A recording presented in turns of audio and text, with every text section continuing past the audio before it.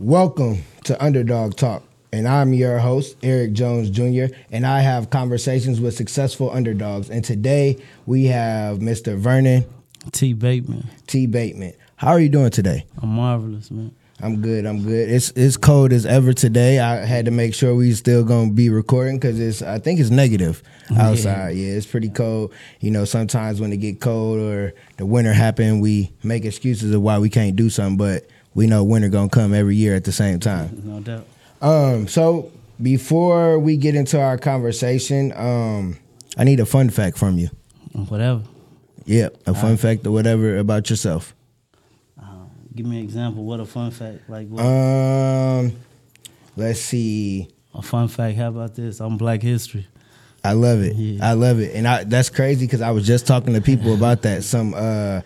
It was some white people and it was some black people. And we were just having a conversation because one of the teachers, which is a white lady, she was like, she was doing history. She was a sub in the class and she was telling them like, really what history was, like Columbus wasn't the first person to discover and all that. Okay. And then I forgot what she said about a kid saying something about Black history. And I'm like, I'm Black history. No doubt. And like No we doubt. all are, because at some point we gonna be dead and gone, and our history still gonna be there for the generations after us. No doubt. So it's like you have to say that. So I like that. That's a good fun fact. A fun fact about me, I got my own clothes, my own shirt on. I made this shirt, I think, almost 2 years ago.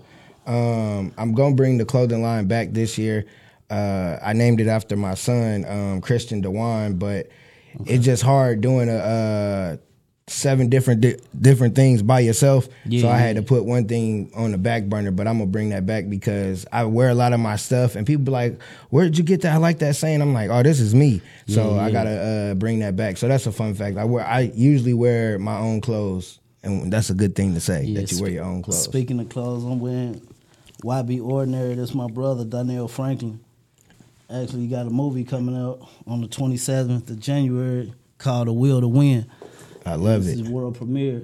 And it's amazing, man. He flew from Texas, Dallas, and that's been my backbone through the whole struggle of everything I've been going through, you know. Yep. Yeah, that's a person I can call on and count on, like my brother, all the way threaded through.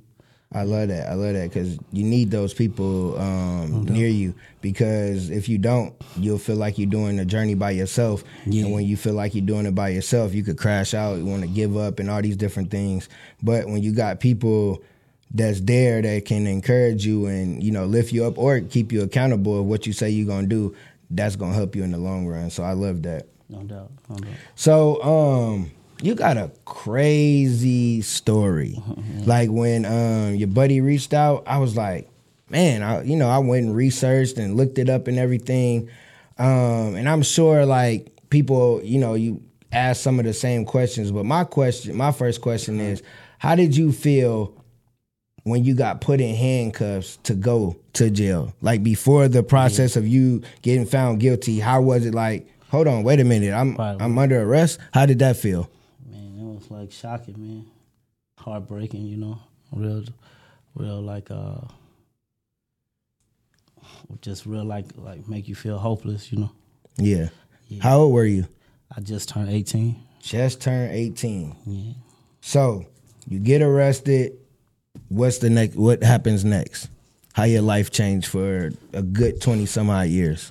I was in Kent County. I got arrested in Grand Rapids, Michigan, in Job Corps Center in '98. And after that, they put me in a waiting process, and they held me for a minute. And then after that, they to Gary, police come get you or whatever. And Gary came and got me after that. Then I go to Gary County Jail. And in Gary County Jail, it was like serious in there, you know. It's all really gang bang heavy type of stuff. So it really just taught me a lot and learned transition and showed me like being a man and everything in prison, you know, learning. And I remember going to prison. In the county jail, I had a friend in there named Billy Galloway and then Ewan and whatever. They was from East Chicago and they was in prison. I mean, they was in jail, but these dudes was getting out of jail while I'm still in jail. So I'm so young, really not knowing how to even that affect you. You feel like the person you starting to grow your struggle with, that y'all connected, but it's time for him to go home, and you know what I'm saying? So I remember crying tears that he was leaving, you know what I'm saying? Yeah. So what was your emotion when the judge hit that gavel and told you, how many years did you get? They sentenced me to 30 years. 30 years. What was like when she hit that and it was like a reality, like I'm about to be gone for a minute, what was your emotion?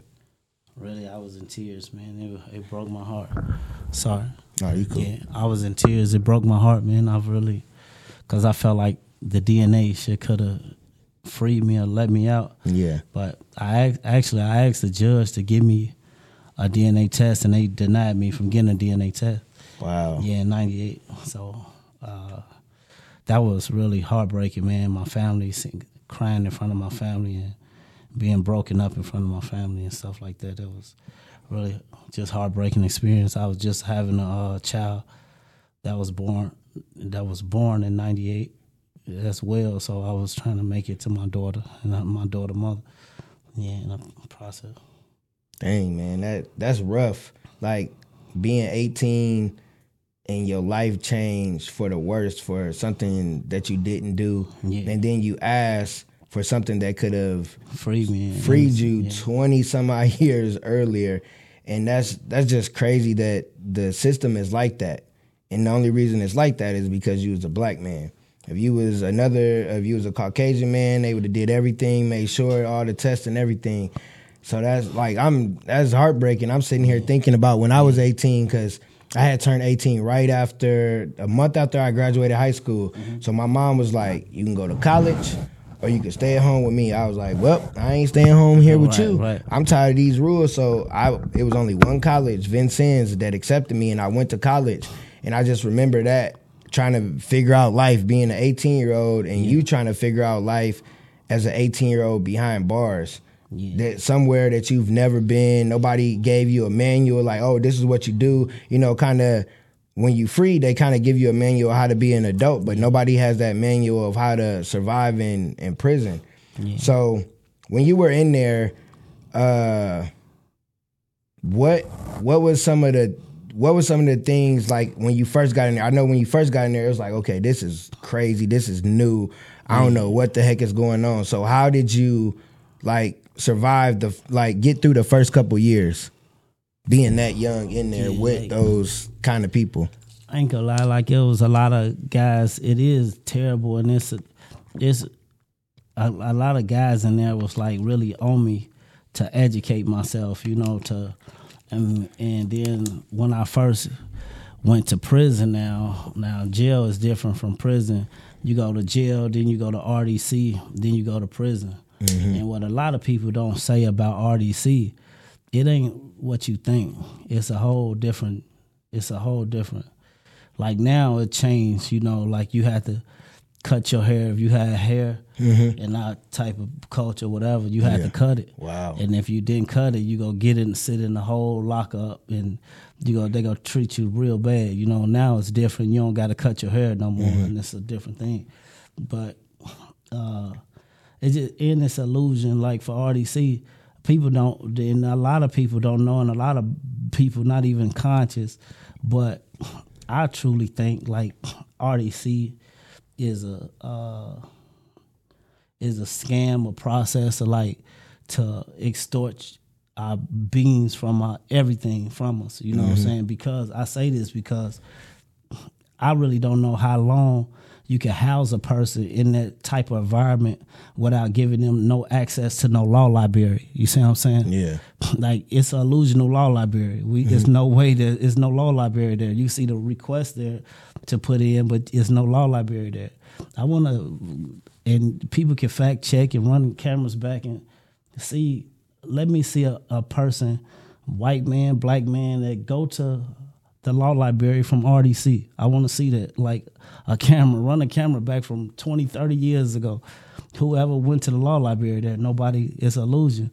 So you stay there for 35 to 40 days, then you go to the prison. So now you're going to prison, and I'm trying to fight my case every little time I can. Actually, I got my DNA from RDC. So RDC gave me like my DNA test so I could compare it like to whatever, So like in my case, a lot of people like, man, he locked up. They locked him up that long for rape with no DNA and this, that, and the third. And you'll think that a person should be mad at the victim. Yeah. But I'm mad at the system because the victim don't take the rape kit home. Yeah. You know what I'm saying? The victim don't take the rape kit home, and it's documents and it's paperwork to show evident that she been manipulated and coerced to say this is the man that raped me or whatever. Then she flipped it back and said this is the man that didn't rape me. So to me, I take this opportunity to be heard, and I appreciate you giving me a voice to get my story out. No problem. For ones to see what's going on for real behind just the guilty verdict, you know what I'm saying? All white jury type of thing. And, we need to show this like a moment like in history need to be recorded. That's why I tell a lot of people it was George Floyd before George Floyd. You know what I'm saying? Yeah. It just somebody had the strength and knowledge to record the moment. Yeah. To show like, man, this what happened and what can we do to change the outlook. But if nobody never recorded that George Floyd situation, it'd be they word against ours. Yep. Yeah, that's exactly how it is. And now we can pull our phones out and things are recorded. But think about Rodney King. That was back in the 90s. That just so happened to be recorded at that time. Yeah. So just because I was born in 86. So from Rodney King to now, there's been millions and thousands of police killing people and doing people wrong and stuff happening. I remember when I was 19 years old and I went to school in Vincennes and we were on our way to Bloomington and we got pulled over. 4 black dudes in a car, headlight out. We suspects for murder. Damn. 2 hours. They I'm thinking in my head, hey, listen here, buddy. You ain't seen nobody that look like me. I ain't nobody. You ain't seen another match like me. So I'm thinking like, no, this, I'm like, I don't know what's about to happen. I guess they found the people, so they let us go. But that was like traumatizing for us. Like, dang, we could have went to jail for nothing. With nothing we did. We thinking the worst. We got liquor in the car. We under 21. That's the worst we thinking. Like, dang, we got this liquor in the car. They talking about we suspects for murder. None of our stories match. Everybody nervous. Yeah. So it's like that could have happened. But your story is uplifting because a lot of young people think, oh, let's be cool out here in the streets, and then we can get locked up. Being locked up ain't fun. Ain't like fun. You went in there for something you didn't do, and then they spend 5 to 10 seconds of doing something, maybe 30 seconds at the most, and they get 30 years, and they think, oh yeah, I'm gonna go in there. It's gonna be I couldn't even imagine. I went to jail, just a little where you get the lockup center for 1 day for 24 hours because my license was bad. Got pulled over. I knew I was going to jail, so I go in there. It's cold as ever. I got on shorts and a t-shirt. It's just a bunch of dudes around. They give us this nasty food. I'm like, oh, no, I'm not eating none of that. Mm-hmm. And then you use the bathroom in front of everybody. I'm like, oh, no, this is... Man, I was like, hey, when do I go to court so I can get up out of here? Because that wasn't for me. Just that 24 hours. So I couldn't imagine you were in there over 20 years. Yeah. So... What I heard you say, though, and I know this is true, they told you to educate yourself. Yeah. So how did you start to educate yourself? And because, you got a lot of time to be in there to do that. But what were the things that you were doing to educate yourself? Actually, man, I was like, you got to think when I first got locked up or whatever in 98, it was still guys that already did 20 years back. And another guys that did 30 years back then. Mm-hmm. So now you got revolutionaries. Mm-hmm. You know what I'm saying? That they give you a panel. They give you a panel when you first come in and telling you like it's necessary to get education. Even like I was speaking on before, like gang literature and stuff. Like this was me coming from Gary. I was a part of a gang and learning different things, and then they let it be known, you know, that's old. It's a new thing now. Like in here, that ain't go. We all like trying to educate ourselves. These are weapons, not knowledge. You know what I'm saying? Wisdom and understanding, and trying to be something that you could be a reflection to your family. For people won't be ashamed of you. You see gang members on the news that do gang things. You know, it's a different level from a gangster to a gentleman. And these guys iron the wrinkles out of me and showed me how to be a gentleman. You know, showed me how to do something to. It's gangster. It's real to help the old lady across the street. It's real to like be some example for your children to look up to. You know what I'm saying? Not nothing that people looking down and thinking it's, you know, in prison they share war stories and it's that type of thing. They glorify prison, you know? So it's all about trying to each one, reach one, teach one, and help each other get to a level that you can be respected. You can look at yourself in the mirror and you can feel respected, you know, under the conditions, whatever it is. And there's people that you'll be thinking like, man, okay, I got 30 years. It's terrible. And it's the worst thing in the world can happen. I'm innocent. But you'll see somebody else that got 300 years and he's still smiling because God done affected this man's heart that he can still smile. So that's the way that I'm trying to demonstrate too, and I'm trying to live this way. Like how this man smile, this man stay consistent, diligently go to the law library and fight. I got guys that been on death row that these guys help me teach me my case and learn situations, like learning, just educate me in different things of my case.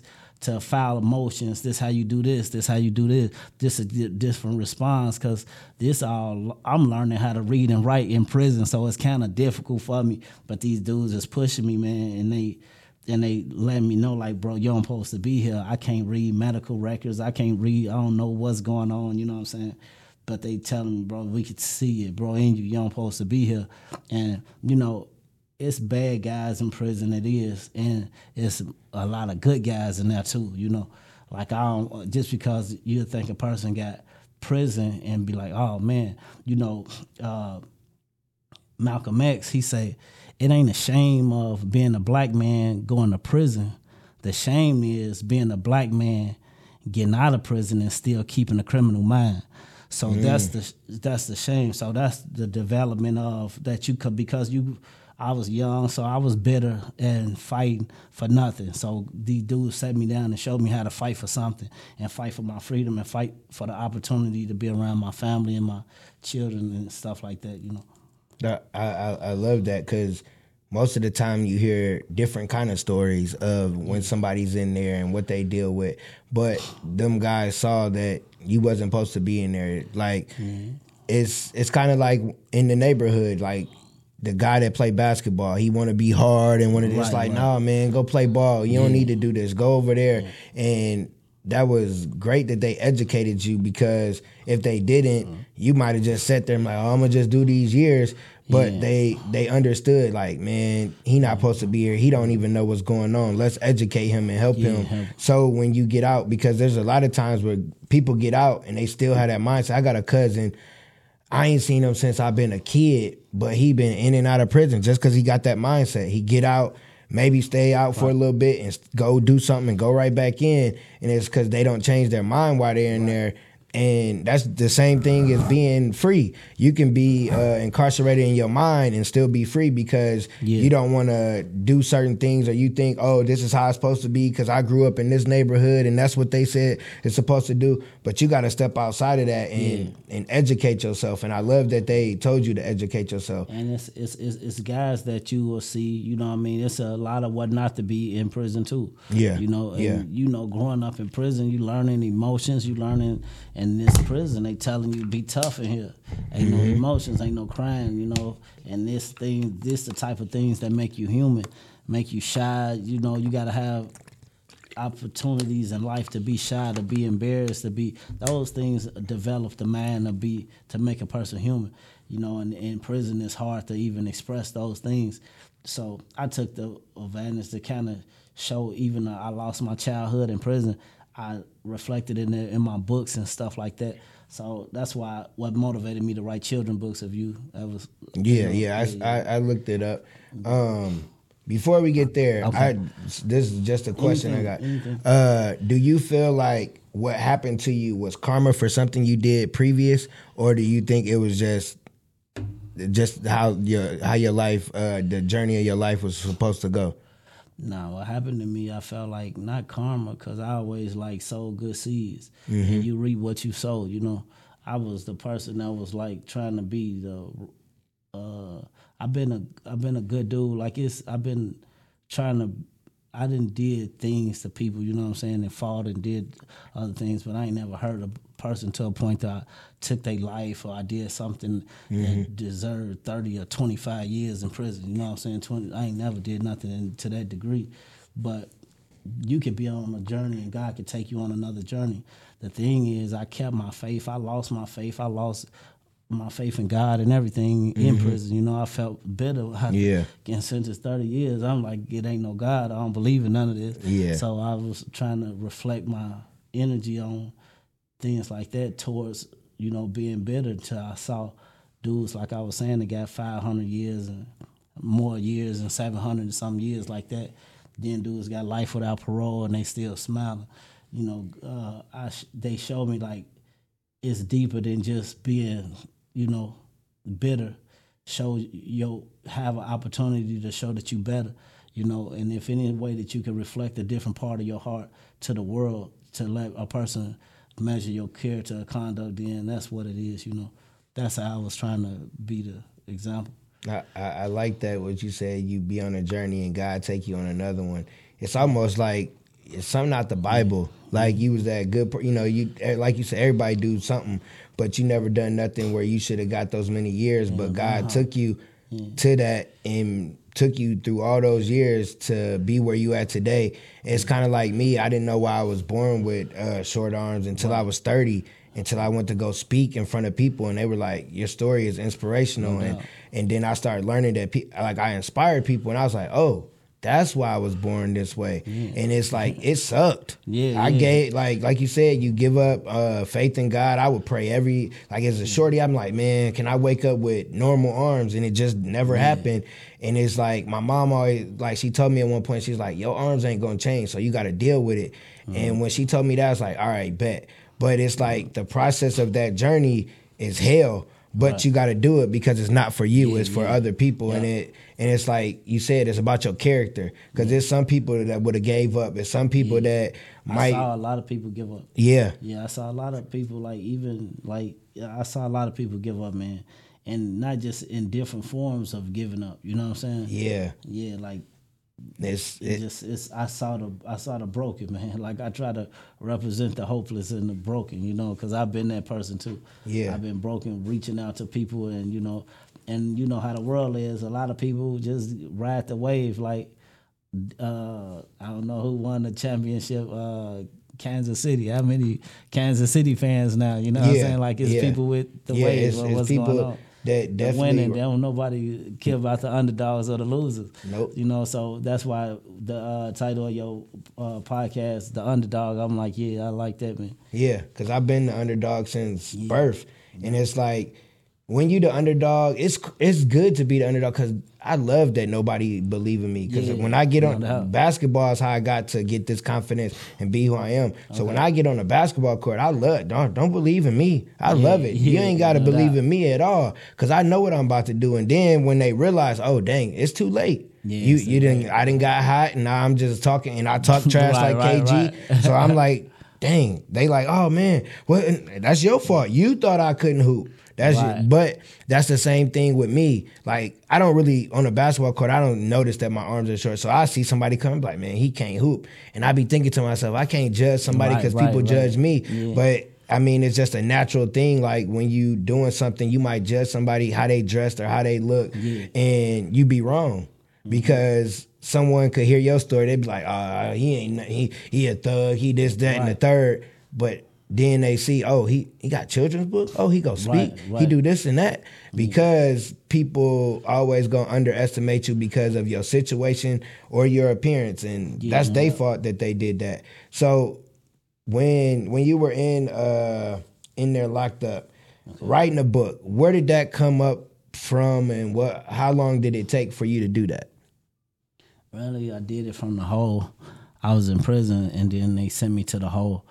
I really don't even know why they put me in the hole, and I was in the hole for a long time. Mm-hmm. And I was starting to lose my faith, and still, you know, in prison, really in life, man, everybody got to have something to look forward to. Yeah. You know, but prison different. So you got, in just life, being human, you got to have something you love, you know. So you got a lot of people loving commissary. And a lot of people, I know commissary is cookies and chips and stuff like that. You got a lot of people loving each other, you know what I'm saying?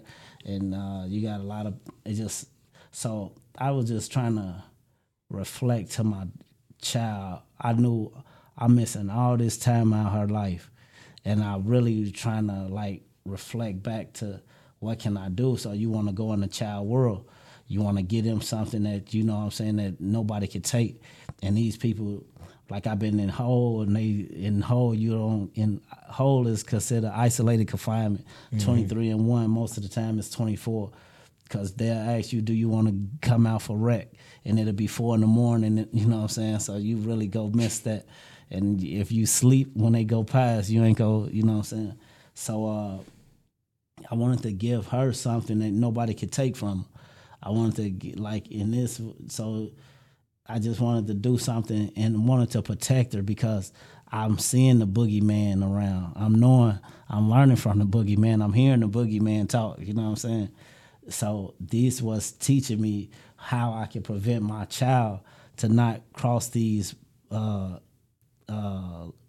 be vulnerable to that type of plot, you know?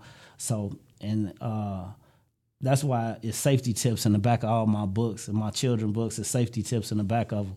And it's really safety tips that we probably heard when we was young, but we didn't get it. You know what I'm saying? We didn't pass it down to our kids. So they don't know why we'll be like, what's the family password or something like that. People don't really understand how valuable that alone can help your child survive, because kids is easily manipulated and things like that, you know.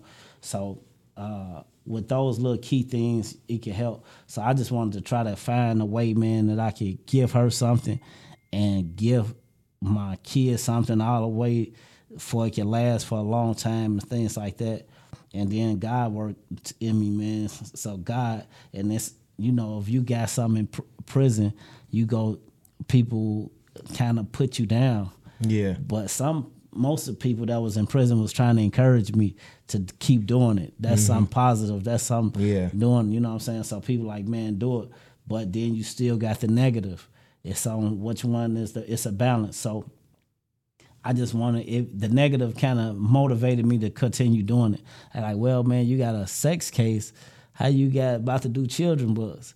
God said do it. I'm doing what God said. And there's ways that I got where the prison tried to stop me from doing it. You know what I'm saying? Yeah. Yeah. But the reason your why was more important than what anybody was talking about, because even in prison, not being able to see your child, you still was a father, because you was like, how can I help my child while I'm in here? Yeah. And that's the most important thing as a dad. Like, we not going to get it all right. We not always going to have all the money. We not going to be able to take them places, but we can give them something that can last. That's why I made a clothing line for my son. My biological dad died when I was 4. Right. He didn't leave me and my brother nothing but questions. So I'm like, if something happens to me, I want him to be able to have something of his own so he can do whatever with it. And that's what the same thing you did. Yeah. So before we get into the books, with your child, did she come visit? Like, how was that relationship while you were in there? Like, her mother passed away while I was in prison. Yeah, off a car accident. So that was a big toll on her. And I was like expected my family to be supportive, kind of to be, and they was in their ways, but it ain't like the way that we were like, you know what I'm saying? Like, so, but life go on, and life is everything. You don't hold no blame to nobody. You just want to grow, man, and want to trying to be some type of value in their life now. And that was a thing. So that's why what really motivated me to go in her world, try to do art and do things like that. And either now, like all these parole conditions, it made it so hard for me to really be a father to her because she have a child now, you know, and I couldn't be around the child, her grandbaby, until these stipulations and all this type of stuff. So right now we in a process of making that happen, that I could see my grandson for the first time.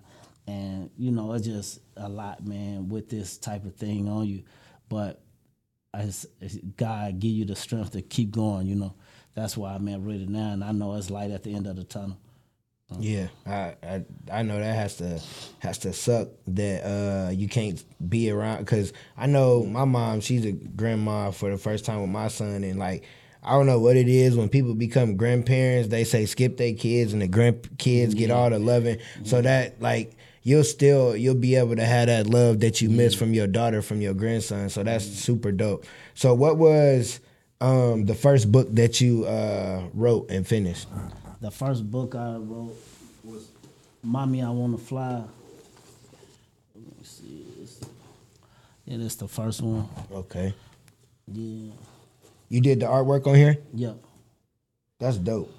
Were you an artist before you went in? Were you like as a kid? I was like a kid, like getting into art contests in the neighborhood and stuff like that. Okay, so you already had that in you. Yeah, a little bit. You know what I'm saying? Yep.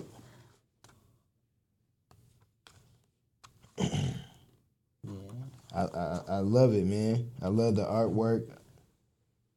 That's dope. This is dope, because I've always wanted to do. I'm a co-author in a book, but I kind of like it was just a chapter. I want to write a book, but I'm not a writer. Like right. English, that ain't my thing. It's crazy because I write a lot. I take notes and stuff, but like to sit down and like focus on that one thing is very difficult to do. But I know what I want to do. Like I know what I want to write about myself, but it's just then having like thinking back to all the memories of being a kid and stuff. Right. And then the conditions I was in when I did it, like that's what really more, you know what I'm saying? That's what it's the mindset. The mind is really powerful, man. So I'm going through something, man, that at the time, fighting for my freedom, waiting for answers from my appeals and stuff, and being manipulated by different thinking certain attorneys gonna help me, and they taking my money and certain things like that. You know what I'm saying? Like it's a lot in being in a cell, like strip searched in a cell, like with nothing. You know, a camera in the cell with you and stuff like that. And at the same time, having a zeal to like the fortitude, the strength to finish those books, to know how powerful it'll be if they touch the soul or if they get in the right hands. You know, that's what was my mission was, and that's why. Then I saw a movie like Hurricane. Yep. So I believe that it was possible. You know, things like that. I believe that it was possible, but I didn't want to just give them stuff that our kids weren't going through, like stuff that just books talking about just nothing, you know? Yeah. And people think children books is easy, but if you ain't giving them real knowledge on stuff where they could nurture themselves and stuff, it ain't easy, you know what I'm saying? Yeah. If you just doing some, I don't know, green eggs and ham, it's easy. Yeah, you know what I'm saying? Because you gotta think about when you wrote this book. This is what when did you finish this? I think 2012. 2012. It's 2024.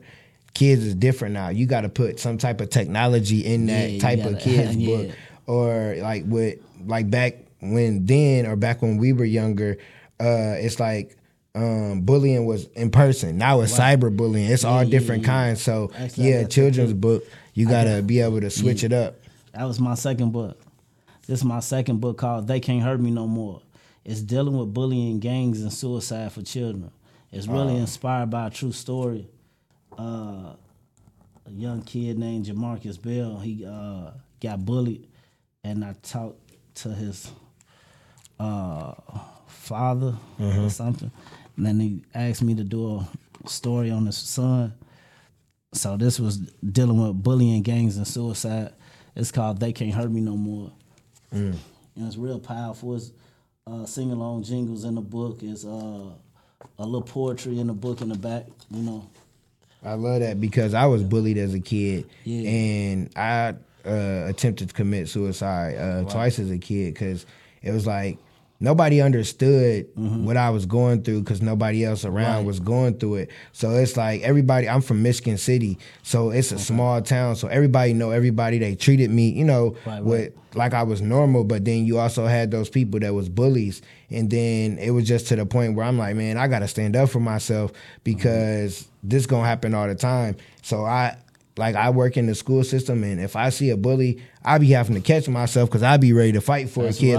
Man, you can't, don't bully no kid. Especially, I used to work in special education. I never looked at myself like a person in there just because my arms were short. That just didn't stop me from doing anything. But seeing these kids and then seeing kids trying to be funny and bully them or talk about them, it's like, man, it ain't even that kid's fault. It's their parents' fault because their parent ain't teaching them.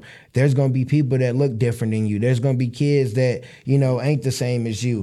Don't laugh at them. Don't, you know, I had to check my son before. He wasn't being mean. He was just talking about it. And I was like, hey, when it comes to those kind of, you let them be, or you be nice to them. You make sure don't nobody mess with them, because bullying, that shit sucks. Yeah, it sucks, like, man. For somebody to bully you and keep messing with you. And then I was short, and I didn't get to being 5 foot till I was in 10th grade. So I was a shorty. So it was like, I'm not about to let y'all keep messing with me. And I came quick with the jokes. And you gotta, but for me, my connection with bullying was with the system. Yeah. For me, trying to fight for my freedom. Yeah. And it was all like I feel like I'm being bullied out of my freedom because I don't got a fair share of justice, and it's a miscarriage of justice by demonstrating a case without no evidence. You know, it's all about who is at fault of it, who signed for it, who did this, who took out, who, you know, it's all about that. And that's addressing the bully instead of keeping it in the closet, you know what I'm saying? Yeah, because the system is a bully. Like, it's meant to set people up to live an average life, live a poor life, or live a life that they ain't deserve, because there's people that go to jail for stuff they didn't do. Some people are still in jail and they didn't get out and they didn't do anything. Or it's 20, 30, 40 years later and it's like, oh, we gonna give you this money and here you go. It's like, man, you robbed me of my life. Yeah. Like, ain't no money. Moments with my children, moments with my grandbaby, moments with my children, whatever. You know, like, these moments is so hard to get back. So from the outside looking in, a person, like, I feel like, and it's just hard, man, because you think, okay, he been convicted, so let's this, that, and third. But how many people just been convicted but didn't do it and just don't got the strength to continue to fight, you know? And that's what the balance at. That's why, like, I appreciate you giving me an opportunity for some people to hear me and some people to come forward to help if they can help. You know what I'm saying? Like, if it's that, I want that type of help. You know what I'm saying? I want somebody to come forward to be like, man, look, we could do this and file this motion, or we could support you in this way or whatever. You know, I'm here. Like, I deal with the Board of Education for Indianapolis, so they trying to figure out how to incorporate my books in the school system. Yeah. You know, but it's so much. I'm going through so much tape because of these charges. So it's like, oh, yeah, that's messed up. We didn't... it's messed up, you didn't do this and this, that, and the third. But it's just a conflict, man, on how, like, they wish I was doing anything besides children books. You know what I'm saying? Yeah. But my passion is my passion, and I can't stop to help. I know I can heal, you know what I'm saying? Yeah, because your voice is needed for the kids. If you think about what's going on in Indianapolis, how these young kids are killing each other and going to jail and thinking it's cool. I coached basketball, and I think one of my players, he's in there for murder, or I don't think he did it, but he was with the person. And then another one, he went to jail because he was still in a car. And it was the moments of COVID, and we stopped the program of the mentoring program and coaching, and these things happen. Or, like, I'm in a league, I coach an AAU team, and we're in a league, and the guy was like, from last year, there's like 3 or 4 kids that ain't here this year because they either in jail or they dead. And kids need to hear that, because they need to know the real. Know the real, because some people don't give them the real, or you get some people that come home and make jail cool, and it's like, nah, jail ain't cool. Like, I got a corporation for guys that's in prison. They donate to my corporation. they donate to my corporation, and the corporation like dealing with gun violence and a lot of kids and people that died from gun violence that don't get insurance. Mm-hmm. We try to hunt out, and then we try to utilize the money to pay for the funerals and things like that to help out. But I'm just getting out of prison. I ain't even been out. I'm barely out 6 months, you know what I'm saying? So this all new to me. A lot of things new to me, transitioning in society. But I'm just living off my dreams, and I'm really putting that forward, trying to make my dreams. I know what God do, so I'm just using God to do what I can do. And God really putting the right people in my path. That's how we met each other. Yep. You know what I'm saying? Have you ever heard of Miss V? Them, you know. Wallow 267. I didn't mean to cut you off, but you ever heard of him? No. So he has one of the #1 top podcasts. Him and Gilly the Kid, that's his cousin, and he went to jail for 20 years. All right. He got out. He's a multi-millionaire. Went to all the kind of the stuff you went through. Like he couldn't travel. He couldn't do this. So that's somebody I would say look him up on Instagram. However, if you get the email, write him. Be like, tell him what your thing is. I'm learning email, all that stuff. Yeah. I don't know. So I'll write him. I'll write him for you and tell him about your story and see if he write back. Because sometimes you write people on social media. Even if I gotta find an email just to be able. I'm gonna tag him in a clip when we put this up. So see if he could help. Because he went through the same thing. He got out 20 years. He got with lawyers, and they got him with businesses and all this different stuff, but he had a lot of restrictions because of his case or whatever, and he goes into schools and all that, but he was a criminal for what he did, but he overcame that. So I was thinking of that when you said that, because that's messed up. Like, okay, you got this conviction, but you didn't do it. So everything should be wiped off. Like, all right, here, go live your life. Like, that's crazy, because I know it's frustrating for you. Yeah. It's like, I got all this dope stuff going on, but they don't want to let me do it. But they not going to stop you because, like you said before, God got you. God told you to do this, and you have a why behind it. Sometimes people do it, come out, they want to do stuff or just do stuff in general for money. It's not for money. It's to help people and to leave an impact. I wish I could, give these books away free if I can afford to do it. I can't afford to give them all away free, but majority, if I do make an order, most of the time I'm giving them away free. You know what I'm saying? But if people look at the book and look at the pictures and be like, man, that's really good, this, that, and third. But if you really take time to read the books, man, it's powerful. Like this one of the ones I just recently did called Oprah Winfrey, The Hope to Win My Freedom. So I broke it down as an acronym, but this is the only book that do have Breonna Taylor, George Floyd, and Ahmaud Arbery in it as characters. And it's like this was my march. While everybody was out there marching in the street, this was my march. I was in shackles. I was in the holes, you know what I'm saying? And every book, just ironically, different years, every book I ever done, it came from the hole. That's how long they kept me in the hole different times, Man, that's so crazy, because a lady I just had on, Miss Katina Washington, she went on a sabbatical, and she wrote her book in 2 weeks into the month of what she took off for a month, but in 2 weeks she wrote it, and she was like, just being isolated and just having that time to herself is what helped her write that. And that's just ironic that you said that every time you wrote a book, it was because you was in the hole. Yeah, trying to help out and trying to, what's the name? But it's a piece in this book I do want to. It's called. It's crazy. It's called "Come Inside My Janitor Closet." I'm gonna read it. Yeah, go ahead. Okay. I said, "Come inside my janitor closet. I believe in some form or fashion everyone should experience and discover the magnitude of solitude to the degree that it strengthens their individuality to understand self-determination. If this world was made without numbers, scores, or measurements, then maybe we wouldn't have the ability to overcome and succeed, to even be considered first or last. The element of the temperature from the climate of the measurement of struggles will be cold, but yet still burn.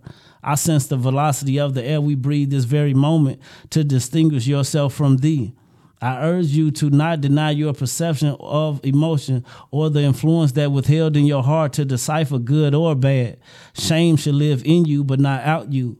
Webster terminology of freedom is the state of being free of constraints. Now you calculate the steps you took outside yourself, that you surrendered to someone who persuaded your mind to walk behind who you really are.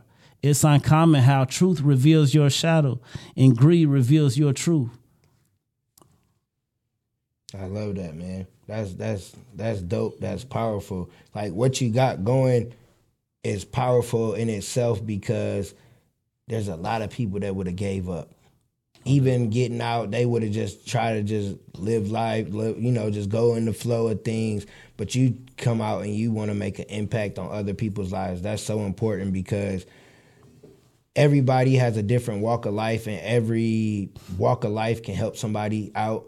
And people don't realize that. Even a homeless person, you could go sit down and talk to them, and they could give you some advice that could help you not go down that road. Yep. So you can't look at somebody because they've been behind bars or because they look a certain way or something happened in their life, because they still have knowledge, they still have air breathing, and they still have a brain that can help them give you some information. So I love that. So I love art. So I will, I'm an art person. I can't draw. I can't draw at all, but I can color. I can color and I can paint. Okay. But I couldn't do it. So this first one with the blue, explain that, man. All right. It's called, the name of these paintings is called You Closet My Innocence. It's a true story. Actually, it's a true story about a boy named George Stinney. This was the youngest black kid that ever was executed by the electric chair. Dang. He was 14 years old. You see the books under his butt. They're my books, because this is a true story. I just put my books because I felt like my situation been closet too. So that's why I got it inside of a closet. But he was so little that they put books under his butt. And I encourage the world, whoever watches, to Google this story and spread light on George Stinney's story as well as mine. You see an officer right here with ice cream, trying to give him ice cream. They gave him ice cream for him to confess to the murder of two white girls that he helped them actually look for some flowers or something. He helped them actually look for the body. I mean, look for them when they got lost or whatever. But the little girls was just cutting flowers with the scissors. And I think come to find out that the DNA ended up proving his innocence after they executed him. Wow. And this a guy that was in prison that was fighting for him. That's why it's inside of a closet. And you see the noose, and you see the KKK banner, because that's, I think, played a major part inside of his execution. And the gun out of a fish bowl, and there's two goldfish. The frame got it set up, but there's a flower coming out of there, because I think they said it's the police that end up killing the little girls when they executed them. Wow. So that's this painting, and that's why it's inside of a closet. That the concept behind it that you explained it, not looking at it, is super dope. But that story, I definitely gotta look that up. That's crazy. It's real. And the expression on his face, I tried to capture it. So this is you tell me what you see, and I'm gonna give you the vision. The elephant in the room. Tell me what you see. I see, basically the elephant in the room is the black person in a room full of white people, or America, because we got the flag, we got animals, we got cameramen, we got the white guy back there, you got black people in shackles way in the back, then you got some white people up front. So I feel like it's something to do with how we are portrayed in America. All right, I'm about to give you what it is. Since it's Black History Month, I'm going to give you the real deal. And I encourage everybody to Google, look up this story too, Topsy the elephant. You see, Topsy is inside of a electric chair. Mm-hmm. It's a true story. Mm-hmm. They put an elephant, executed an elephant. Yeah, it's a true story. This was in the closet. That's why I got it inside of a closet, the whole thing. And when we know the light bulb in the closet What's this? Who we know that did the light bulb? Created the light bulb? What's his name? Albert Einstein?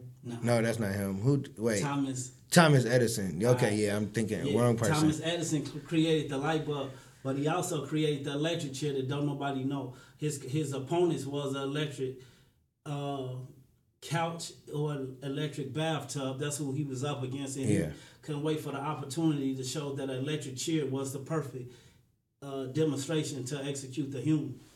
So Thomas Edison recorded this whole execution, and when you look, you can see it. So I got but before he had the opportunity to execute an elephant, let me tell you about Topsy. Topsy was the first elephant that ever was born in America, supposed to be. Actually, it was kidnapped from Asia and brought to America. So once it got big and lost its beauty, they put it in a circus. So I got a circus suit to show it was a circus. Now the circus handler right here, he was drinking. So you see his heart broken, and the shadow through his heart is broken on the floor. But he was drinking and they fired him. Mm-hmm. So they fired him, and they got a new handler. The new handler put a cigar up Topsy's nose, so she run him over, trying to get away. When she run him over, trying to get away, they get a new handler. Now they promote Topsy to kill an elephant. We have Topsy to kill an elephant, this, that, the third. So they sell tickets. They sell tickets to see Topsy to get executed. So she gets another handler. They treat her like a killing elephant. Mm-hmm. Actually, this original handler can make the elephant do tricks like a dog. You know what I'm saying? Yeah. So she run the other handler over and kill that handler too. So now they really like, this is killing elephant, this, that, and third. So I got a dress hanging up to show that it's a female elephant. And so the original Topsy, where they get this name from, Topsy, was a slave female that was inside Uncle Tom's cabin. So right here you see the original Topsy at the execution with a ball and chain on her ankle, breastfeeding a white baby, knowing that she got to get this baby the strength to slave her babies. These her babies became. Oh, wow. So I got the dogs, donkeys, birds in cats, because that's what Thomas Edison was using to execute before he had the opportunity to use to execute the elephant. And I painted the donkey red, white, and blue to demonstrate that it was Democrats that knew what was going on, as well as the logo for the Republicans. They knew what was going on in America. So that's what it is. Hey, that's dope. Like, both of these stories is like, what the hell? But the art behind it, yeah, you definitely, somebody need to pay for these, because like when you tell that story, it makes it even more powerful, because you look at it, you like, man, this is a powerful story. But then when you explain what's behind it, it's like, what in an elephant? And then a 14-year-old boy, like, wow. And you see, executing wasn't good enough. They put a noose around her neck as well, so her leg caught on fire when they executed. But that's why I just cut the noose right here. But they put a noose around her neck as well. When you see the execution on YouTube, you can see it.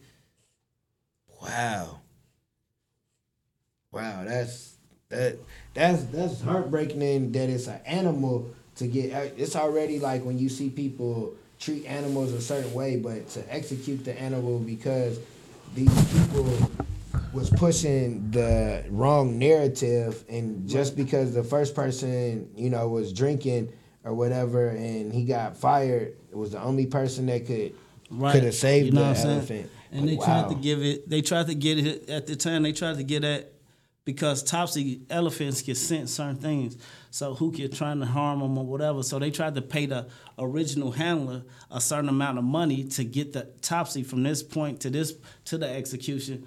So they but dude didn't take no money. Yeah. And at the time back then, it was a lot of money. Like I think they tried to give him like $1,000, and at the time that was a whole lot.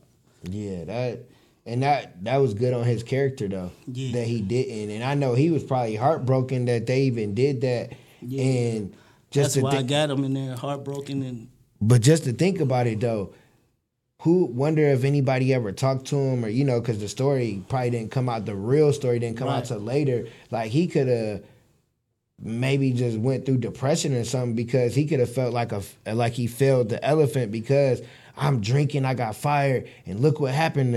Because I'm sure they had some type of a bond, and that's just crazy to think like that. Like, dang, that's messed up, because there's more people that get hurt when somebody else is wrongfully killed or wrongfully convicted or whatever the case may be. That affected your child of not having her father there forever, for the longest of times. No doubt. And then when you said her mom passed away, that like for her as a kid, and it was early in her life. Yeah, it was early, but still, man. Yeah, she was like 7 to 5. Yeah, like my mom gone, my dad gone. Like as a kid, you like, what the hell am I supposed to do? And then if you don't have those loving family members, like back then, enough. They would, people are supportive enough, but moments, man, it'll turn into a moment.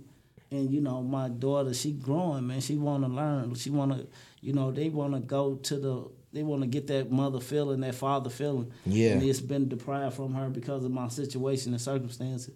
So that's why it's a fact. Even mental health, I got a mental health pain. I really was gonna bring it, because they say this the first pain that you could call and you'll go inside of it. It's a phone call pain. Yeah.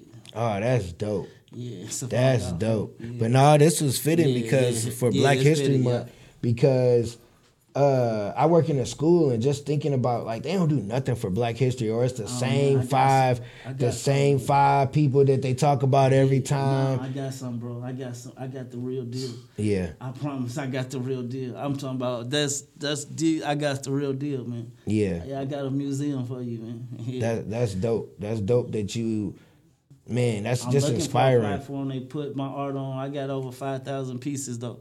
I'm looking for a platform to put it on. Man, you can see if you can put your art in here.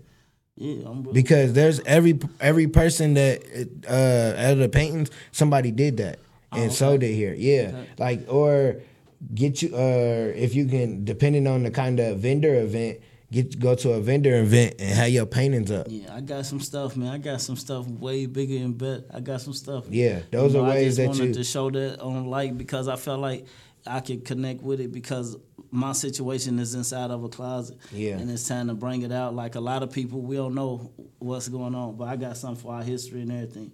Yeah. I got something that really needs to be told. Man. Everybody's in the closet if you think about it, because either they not being themselves and they trying to be other people, or they just haven't unleashed their gifts and their talents out. They stuck in the closet. They got that outfit for that party, and they've been waiting for it, and the party didn't already happen, and they just got that outfit in there, and they just holding on for it when they think it's the right time, and they should have been wore it, because we all are stuck at some point, especially I didn't have COVID, but COVID. Yeah. Like when we all was stuck at home, like we had to really sit and think about, like, all right, what am I about to do with my life? It's a COVID children book too. Oh, that's dope. I did it in the process of COVID. That's dope. Yeah, COVID was difficult, especially like for my son. My mom, her husband passed away, so that was tough on him, because that was like his homie. He'd go up there for the summer. He go do different stuff with him, and grandkids, he get whatever. He getting the $60 candy, all this stuff, and then boom, that happened, and it was like, I don't remember. He was young, so it was like he understood but didn't understand. So as a parent, you had to break that down and explain it to him, and just the different dynamics that happened with COVID. Like, the world changed, and people didn't realize it. Like, a lot of stuff got exposed, and people still don't pay attention to it. Like, they saying COVID gonna come back around. Like, COVID happened, right? And nobody said it ended. It just stopped. Right. Like everybody still get it here and there and just stop, but now it's gonna come back again. It's just crazy how the world works and how these different things, like the vaccinations and all that. It's all a setup. It's just crazy how the world works. But yeah, COVID for me was good, but for some it wasn't. In prison it was tough. In prison it was COVID inside of prison. That's when I did that, but inside of prison, bunkies had COVID, everybody had COVID. And at the time, man, they was treating us bad in prison. You know what I'm saying? I like this picture. It was really terrible in prison. Yeah, I got a buddy. He's still locked up. I think he got 20 years. Got to do 15. He's at least been in there 9 because he went in there when my son was like just had got born, and he was like he should be able to get out, but because of COVID, it slowed everything down, and he, still in there. He didn't got his GED, all the different stuff, moved locations, did everything right, but because of that slowed down the process. Right. Now it's picking back up, so he can possibly get out early because he's done everything that he's supposed to. So I know that, like, talking to somebody that was in there, like, and hearing all the different stuff that's going on is crazy. Right. Like, even just the stories he would tell. But what you said earlier, it was somebody that had a couple 100 years and they smiling. Like, every time I talk to him, it's never been like he been down. It's like he's always like in a good mood or whatever. I don't know if it's because he able to talk to somebody. When you going through things like that, you try to, like, you see a lot of people not really just focus on the problem, they focus on the solution. And that's how you gonna come out to be the same type of individual to try to find a solution. You could, pity party, and I don't be wanting nobody to feel sorry for me. I just need prayer and I need help. And I do know the power of prayer. Prayer fix a lot of things, And you're thinking like, man, money and this, that, and third, prayer is more valuable than money, Yeah, I like what you said. You don't want nobody to put pity on you. Like, I feel that same way. I hate when somebody be like, you need help. Did I ask you for help? If I ain't asked you for help, don't ask me if I need help, because I can do it. Like, people be like, oh, can you? Yes, I can do anything you can. I can probably do a lot of things you can better. Like, that's one thing. Don't put no pity on me. Don't treat me no certain way. Let me get in the room and let me do me and see what's going to happen. Yeah, just give me the opportunity like you would give anybody else. And I got the rest from here because I know who I am. I know what kind of person I am. And that's the same with you.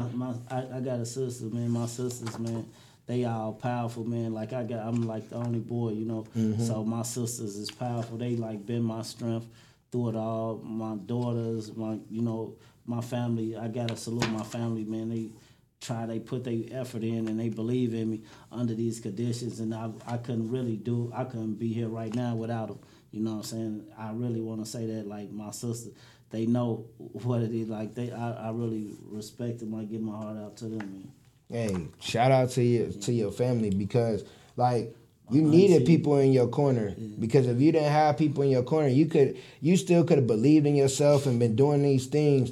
But the way the world is, you would have believed, but you like, yeah, it could happen, but I don't know if it really can. But having those people in your corner and being there for you, that's big. That's big for them to do that. It take, being in prison, man, so long, people get content with you being in prison. Yep. You know what I'm saying? Like, they celebrate your days already playing with you in prison. Yeah. And you thinking every day I'm going to get out. I remember when I first started learning how to read and all that, fight my case and stuff, I called Murray's show for a DNA test, man. Mm-hmm. You know what I'm saying? And that's all the way different DNA than, you know what I mean? Yeah. So, yeah, they was, now, man, I'm grateful, man. I got the Innocent Project and, the Innocent Project, Notre Dame, the Exoneration Clinic, and I'm pushing with them, man, and then we waiting to try to hopefully justice reveal, Yeah. But that's the movement I'm doing, man. My auntie, she been powerful. My mother been powerful for me. Like, prayer's been working, and that's why I'm moving. But it's a struggle for me to go to church, because they like, well, children in church and this, that, and third. So I've been they got me taking polygraph tests and all type of stuff, bro. So with God, man, I'm just hoping, I'm happy he on favor for me and we doing it like that, man. That's all. Yeah. Yeah, because, like, just listening to your story and sitting here talking to you, I feel like it's part of the movie. Cause this is like a movie, like Hurricane, or like a movie that somebody went and everything went bad for them, but then they got out, and it ain't like your story isn't like, ooh, I got out and I'm out, I'm free. It's no, I'm out and I'm making an impact. I want to do something, and they still trying to hold you back. That's crazy. You can't go to church, like.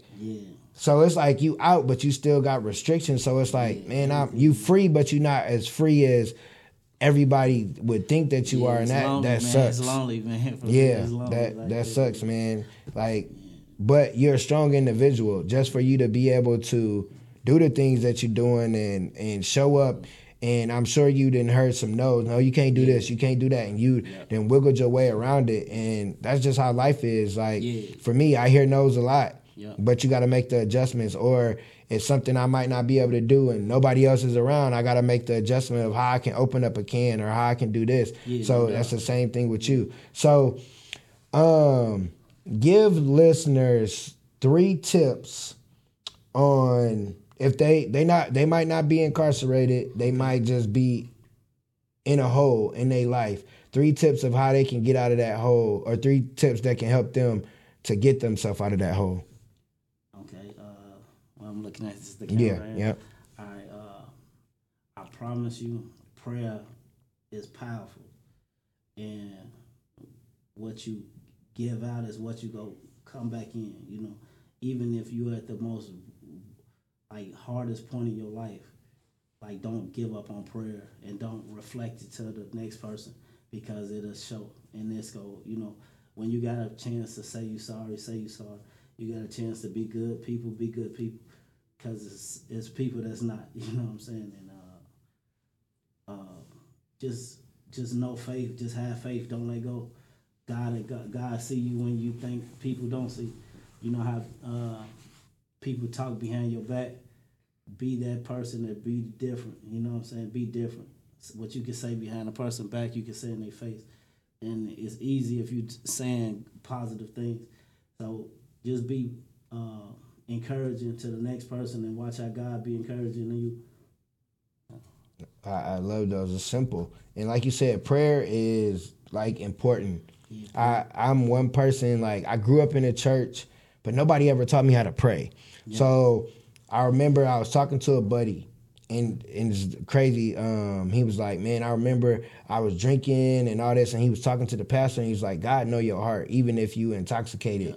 And not to say that I've been intoxicated and prayed or anything, but that just let me know, be yourself and talk to God. Because people don't teach you how to pray. You think you got to say all these different things and do all this, but it's really having a conversation and telling God, hey, he your friend. You tell him everything like your parent. When you're a young child or older child, you go to your parent and you talk to him. That's how you talk to God. And when I realized that helped me out. But I realized you got to pray first before you go do something. And put the effort in.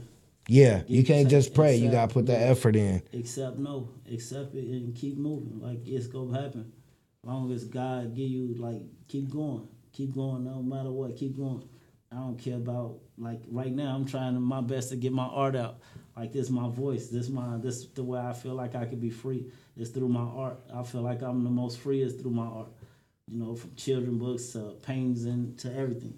But I know sooner or later God go bring the platform, God go bring the stage to me, and I'm gonna perform. Be ready for it, like it's already coming, Yeah. But blessing is in you. You a blessing. Be a blessing to the next person. I love that, man. I love your positive attitude, because it's out of your control. It's not like you done something to put yourself in this situation. It's out of your control. It's like you're creating all these different things, and they keep telling you no, and it's just part of your journey, and it's part of your story.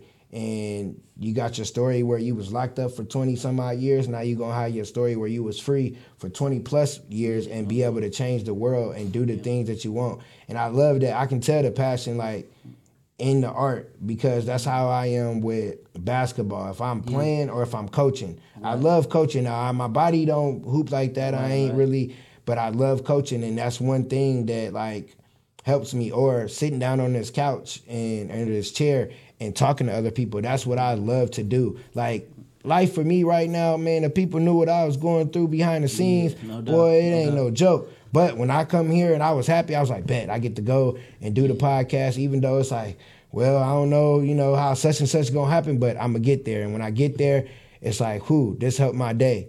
Like, your story is like very encouraging. Like, it's people can't really make no excuse after hearing that. Like, I can't even make an excuse, even though, like, I deal with internal pain and all that stuff. I be in pain all the time. People never know. I got a smile on my face. But just listening to your story, it's like, man, you got to do what you need to do while you got the chance to do it. Because some people don't get the opportunity. They get it stripped away because you could have got locked up and something happened to you in there, and you might not be sitting here. Or they were like, no, we not letting them out. We don't care if the evidence, blah, blah, blah, because you know how the system works. But you here to be able to change the world. I love that. So be grateful, man. Be grateful for anything. Be grateful. That's the number one thing. Like, we haven't learned. I know it's hard for a lot of people because people ain't been taught to forgive. And be grateful. That's like the key. Just being grateful. It's like everything. Like, man, I don't know. Like, just being grateful, man, is everything. Yeah. So I need an underdog quote. I always ask for it's whatever quote. It's a quote you live by. It's a quote you came up with. It's a quote you saw earlier today. But we need a quote. All right. Let me see. Be Black History. Yeah, do Black History. Yeah. I love it because I don't think people understand the importance of that because they look at it a certain way. So I was a preschool. Be white history. Yeah, be history. Yeah, be history for real. Because I was a preschool teacher, and so they like, okay, you can do whatever in your class, and I'm like, what am I gonna do for Black History? I've never done nothing as a teacher. I've always participated in other because I was an assistant. I'm the lead teacher, so I'm like, let's do something different. We did a wax museum. So all the kids was a different Black person, and they had some of them could read the script, some of them couldn't, but they did like a poster and dressed up like the person.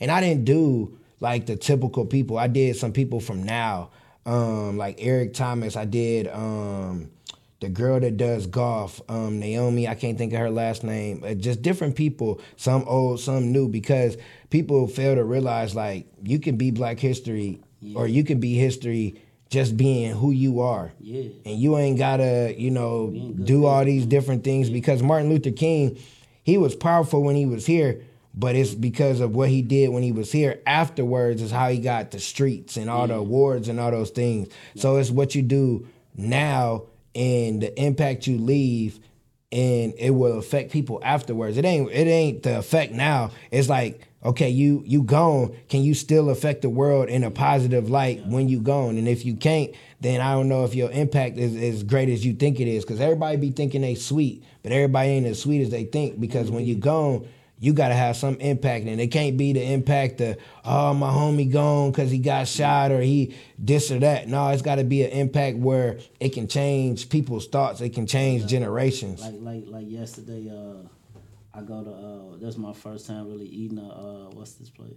Chick-fil-A or something. Mm-hmm. I go to Chick-fil-A and out of everybody in Chick-fil-A is a homeless dude. He's like, hey, you, come here. I'm like, what's up, man? He like, man, give me your coat. I'm like, my coat? I give you my sweater, man. I gave him my sweater and I kept my coat. Mm-hmm. But I just know it's like, it's stuff that people that when you never know, because you never know how that go come back. You know what I'm saying? When you give, it's going to come back no matter what it is. Oh, the other day, I was at the gas station with my friend coming out. It's a lady lady in front of me. She got some change. She's just getting a little half a gallon of milk. She giving the change. She's like, oh, I got the rest on my card. Her card declined. I'm like, all right. Someone said, pay for it. I pay for whatever I got. I walk outside, still saying pay for it. And I see her over there in her car, and I see she fumbling and looking for more change. Right. She ain't really got it. So I went back in. I was like, hey, I'm going to pay for this. Dude was like, here. I was like, no, it's not for me. It's for the lady. So I went back outside. I was like, hey, don't worry about looking for your for no more change. I paid for it for you. She's like, thank you so much. I don't know what that it could have been for her kids or whatever, but something told me to pay. And sometimes that happens where something tell you to do it and you don't do it. But it's like, man, it's only $3 and some change. I got it. Boom, here you go.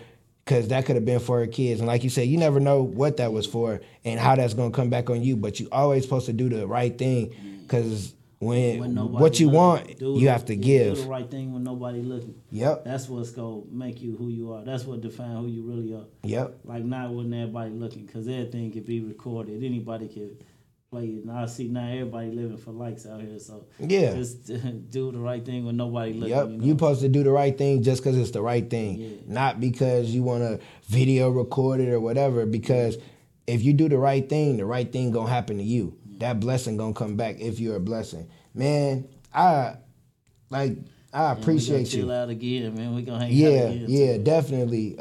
Because this is good. I want to show you some more art too. Yeah, and we could talk about that. Maybe you could show me how to do art so I can make me a picture. Because I love art. I love going to an art museum. I love seeing that stuff. I love to color and paint, but it's like the drawing part. You don't gotta know how to draw the paint though, because paint can be easier to you. You know what I'm saying? Yeah.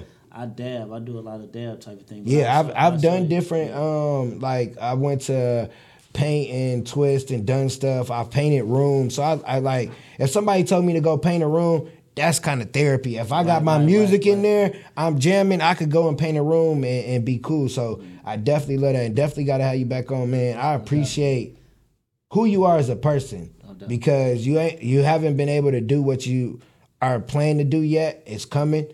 And so when you're able to do that and the world sees who you are and they get to hear your story, it's going to be able to change the world. It's going to be able to change a lot of people in the world, because you have one of those stories, like you could really go and get the right directors and have a movie to see what you've been through and be like, dang, that's totally messed up. When I heard about your story, like, you see it on TV and movies, but to actually like sit down and be able to talk to somebody that went through that, like, man, that's crazy. So I salute you for not giving up and to continuously doing what you're doing, even with the restrictions you got, even with them telling you no, you still out here every day waking up, seeing how you can go and change the world. So keep being great, man. Keep doing you, and don't let them no's stop you. I know it's days where it's hard, you're hard on yourself, but it ain't your fault, and God gonna turn it around for you.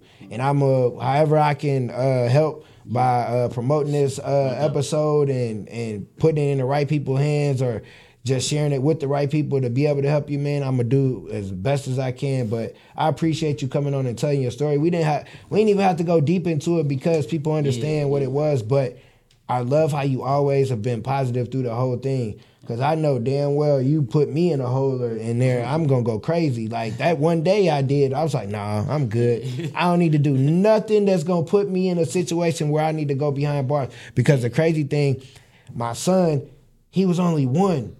I missed Father's Day. Yeah. And I was like, oh, heck no, I can't. How do I miss Father's Day? And like he was asleep. When I finally got out, he was asleep. So he didn't really even get to see me. And his mom had this picture. I still got it. He had my shoes on, and it had little cute words in it. It meant a lot. Like being a father meant a lot. So I know like now you're able to be a father and a grandfather gonna mean a lot to you. But I always like to give people their flowers on my show. That's why they come on, because they're doing something dope in life and they're a dope individual. Give us, I hate saying a closing word or something like church, but give us something to close us out. I don't know, man. Just be grateful. Be grateful for today. Be grateful for yesterday. Be grateful for every day. Yeah, that's about it. Just be grateful, man. Keep being great. Yeah, amen.